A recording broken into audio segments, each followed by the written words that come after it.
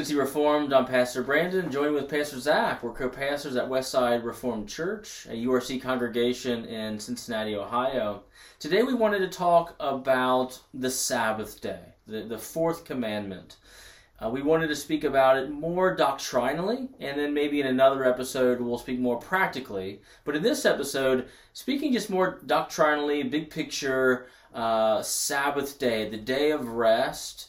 And there's been a lot of conversation within churches, evangelical churches, but also in the Reformed Church. There's been kind of a intramural kind of discussion about how do you observe the Lord's Day? Is the Lord's Day the Sabbath day? You know, what connection does the Lord's Day have with the fourth commandment? And there's been all of these kind of debates within the Reformed world.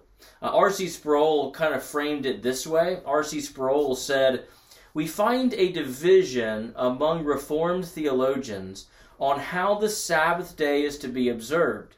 Both the continental believers and the Puritans believed the Sabbath day was to be observed, but they differed as to how it was to be observed. The Puritans believed that the Sabbath day was to be taken up in worship, in the study of the things of God, and in doing errands of mercy.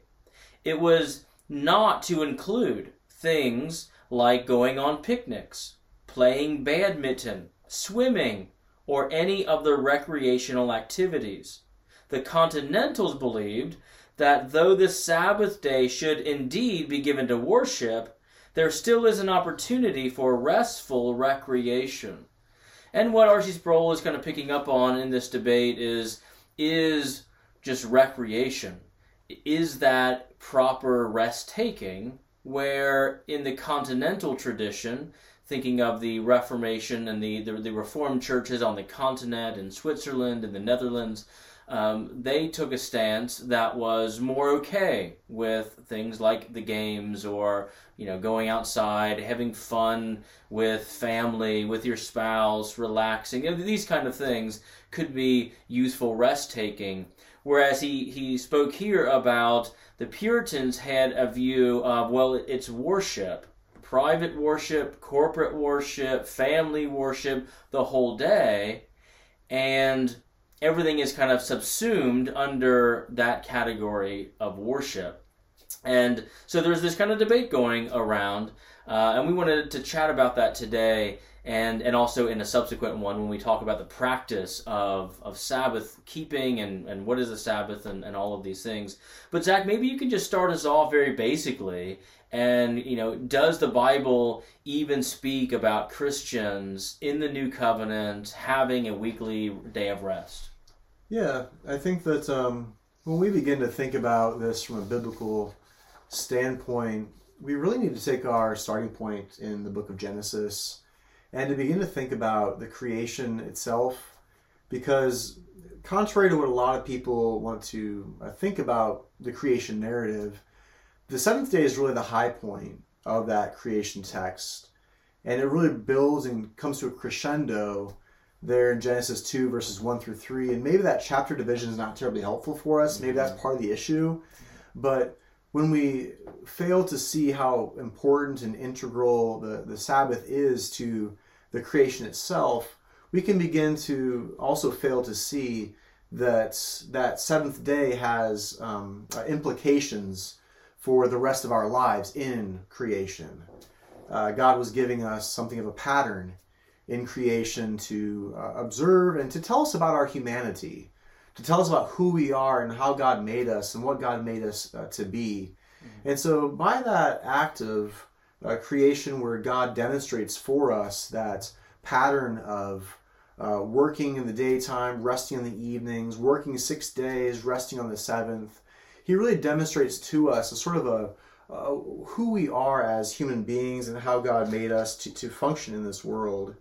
And so when we, in verse 3 of chapter 2, then God blessed the seventh day and sanctified it, because in it he rested from all his work which God had created and made. And so we kind of begin there. I think it's also important to think about how in the gospel texts, that when Christ rose from the dead, that the gospel writers, especially John, are they make a point to tell us not just that he rose on that first day of the week, aka the 8th day, but that's also when he began to appear to the disciples. That's when he would join them and to give them greetings and to bless them, to declare his peace upon them. That was his regular practice. And so that has some certain, suggests something to us, I think. Especially when in the Gospel of John, there is this movement from the Old Testament feasts toward Christ. And as Christ then begins to meet with his people on that 8th day, as the gospel comes to a close, I think there's a real suggestion being made to us. And it's a suggestion that's then picked up as we read the book of Acts and in 1 Corinthians itself, that the church began to meet then on the first day of the week. That the narration about Christ in the Gospels was not isolated, but that became then the apostolic practice, to then begin to gather, to take up collections on the first day of the week, to gather and hear Paul preaching on the first day of the week, that was an ordinary way of going about things. We could look to Hebrews chapter 4, which again is suggestive for us, as in Hebrews 4, you have a discussion about that creation Sabbath and how it has implications for us still today. And it talks about the church as continuing a Sabbath keeping. And in that text in Hebrews 4 verse 9, there is a word that's kind of invented to try to describe what the Christians were to do. And it's the word sabbatismos. And the rough translation is that there remains a Sabbath rest or a Sabbath keeping for the people of God. And for some reason, the author to the Hebrews decided to coin that new term to describe this rather than maybe a more conventional term, a more, I don't know, what would you call it? A more at-hand term. He decides to invent something, right? Right. I mean, he could have used katapausis or something like that to convey what he's meaning of this rest. But he coins this phrase, bringing Sabbath into view, this sabbatismos, this Sabbath rest, Sabbath keeping in view for the Christian, which is an interesting theological thing he's doing, I think, in Hebrews. And we'll come back to that relationship of the heavenly Sabbath to our Sabbath keeping. But, if people do feel maybe some out there might feel a little bit strange about using the word Sabbath to speak about the first day of the week, it's also important to say this is the Lord's Day. And that's how John brings, how he opens up his Revelation, the last book of the Bible. It's in that context where God revealed to him the visions, the revelation that he then passed along to the churches. And the Lord's Day in Revelation chapter 1, I think it's about verse 10, is a construction that is found only one other place, and that is in 1 Corinthians 11, to speak about the Lord's table, the Lord's Supper. And that holy thing belonging to the Lord could then also be spoken of to speak about the Lord's Day as well.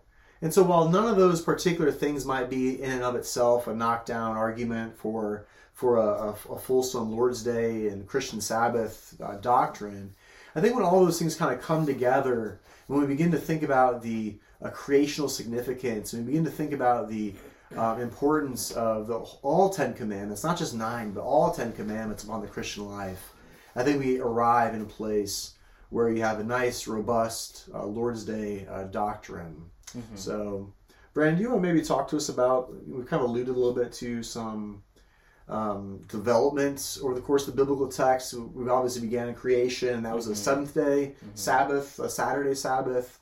Now we're talking about a Sunday Lord's Day. You maybe want to kind of help sketch that out for us? Yeah. So Herman Hoeksema actually had a helpful article where he kind of painted through some of the kind of biblical, theological, redemptive, historical movement regarding the Sabbath. And he begins speaking, as you mentioned in Genesis 2, the creation Sabbath. So God rested on the seventh day, and Adam was bid to enter God's rest. He was bid to enter consummation. And had Adam kept the covenant of works, he would have advanced, he and all of his posterity, into the eternal glory, into the eternal Sabbath rest. So he was oriented to enter that rest as God went from work to enthronement. So too was Adam kind of oriented toward that seventh day rest, entering it and dwelling with God in a heightened communion bond with him. And so you have there that this creation Sabbath, and notice what's happening in the Garden of Eden. It's Adam longing for a heightened life with God, with the triune God. Francis Turretin talks about how the tree of life would have been like a sacrament to Adam. As he saw the tree of life, that tree of life would have been pointing to this greater reality, this greater consummative dwelling in a heightened communion bond, face to face, friend to friend, fellowship bond with the triune God. And that would have been a sacramental sign, that tree for Adam. And so in the Garden of Eden, the Sabbath was something that you longed for, that you looked forward to. It was a goal. Next, Hoeksema speaks about the shadow Sabbath. And he's speaking here about the law, the Sabbath commandments given to Israel, and the kind of Sabbath land of Canaan given to Israel. And he calls it a shadow because it points to a greater reality. It's pointing forward again to one day entering God's rest, God's seventh day consummative rest. And it was in typological shadow, types and shadows form in Israel and in the land of Canaan, kind of pointing to this larger reality. And what we also see with Israel and with the law that Moses gave is there were things added around, you could say, the Sabbath principle. Whereas not only was there a day in which you should rest and you should stop working and these things, but they built up around it, you could say, scaffolding. And so there were laws like if you work on the Sabbath, you're stoned and killed. And there were other ceremonial and civil laws that were kind of added and built up. Alistair Begg uses the imagery of scaffolding. If you have a pillar, and that's the fourth commandment, and the scaffolding around it is some of the extra stuff, maybe, that you see within the Levitical law and these kind of things. Well, that is what was in play in the shadow Sabbath. And then we come into what Hoeksema says the resurrection Sabbath. And this would have been with Christ, as Christ died and rose again, and he entered his rest on the first day, whereas in the Old Covenant, the pattern was creation. God works 6 days, rested on the seventh, and that's why the Sabbath was Saturday. Well, in the New Covenant, Jesus rests from his work on the first day, Sunday. That's Resurrection Day. And we see the practice of the Christian churches to gather on the first day of the week because Christ rose on the first day of the week. And that became the Lord's Day. And, believers are, in principle, obviously, in that rest that Christ has earned for us. We are, as Paul said, seated now in the heavenly places, but we are still, as the writer of Hebrews mentioned, we're still in the wilderness. We are still desiring to enter that consummative rest when Jesus comes back. We've not entered the new heavens and new earth, and we're longing to enter the new heavens and new earth. And so that's why Sabbath, as a command, as a principle, has not gone away. In our day, there has been some who maybe have a bit of an over-realized eschatology, where they almost are thinking the new heavens and new earth are now or something. There's some who have spoken about how, like, for the new covenant believer, there's only 9 commandments, and the fourth commandment went away. Jesus did away with the fourth commandment, but that doesn't make a whole lot of sense because we've not entered yet that final rest. We've not entered new heavens and new earth, and that's what the Sabbath was pointing to. And so how can you say, well, the Sabbath is done away with when what it was pointing to has not been here, has not been yet finalized here? Jesus did take down some of that old covenant scaffolding, but the pillar still remains, and that is in view here with the resurrection Sabbath, as he calls it.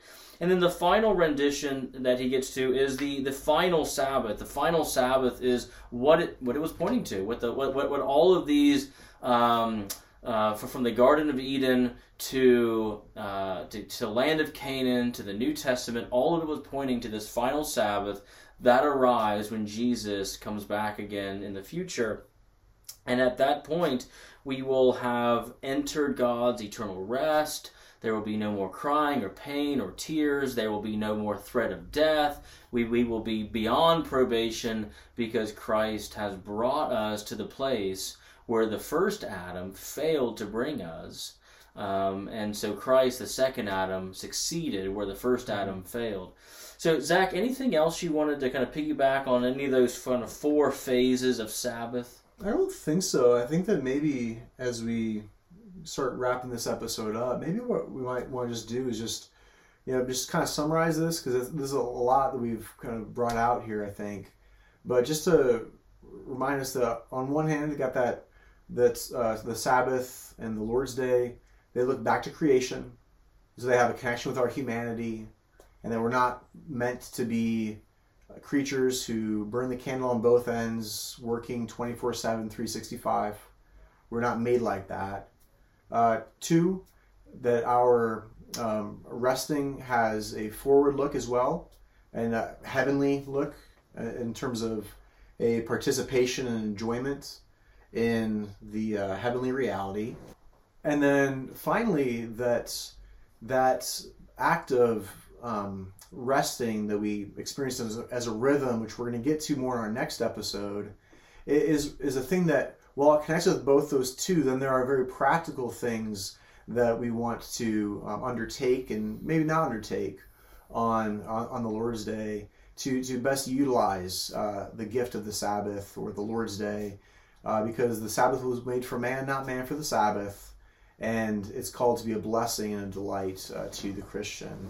So maybe just to kind of wrap up a couple of those things to bring it down a little bit. Good. Well, we hope that it's been helpful for you to reflect upon the Sabbath and the Lord's Day. If you want to check out the Heidelberg Catechism before next week's episode, we recommend Heidelberg 103, which I think we'll be reading then and thinking about this a little bit more. But hope that your next Lord's Day is a joy to you, and look forward to you joining us next week. This is the Sincere Reformed Podcast, sponsored by Westside Reformed Church. Hope to see you next time. Bye-bye.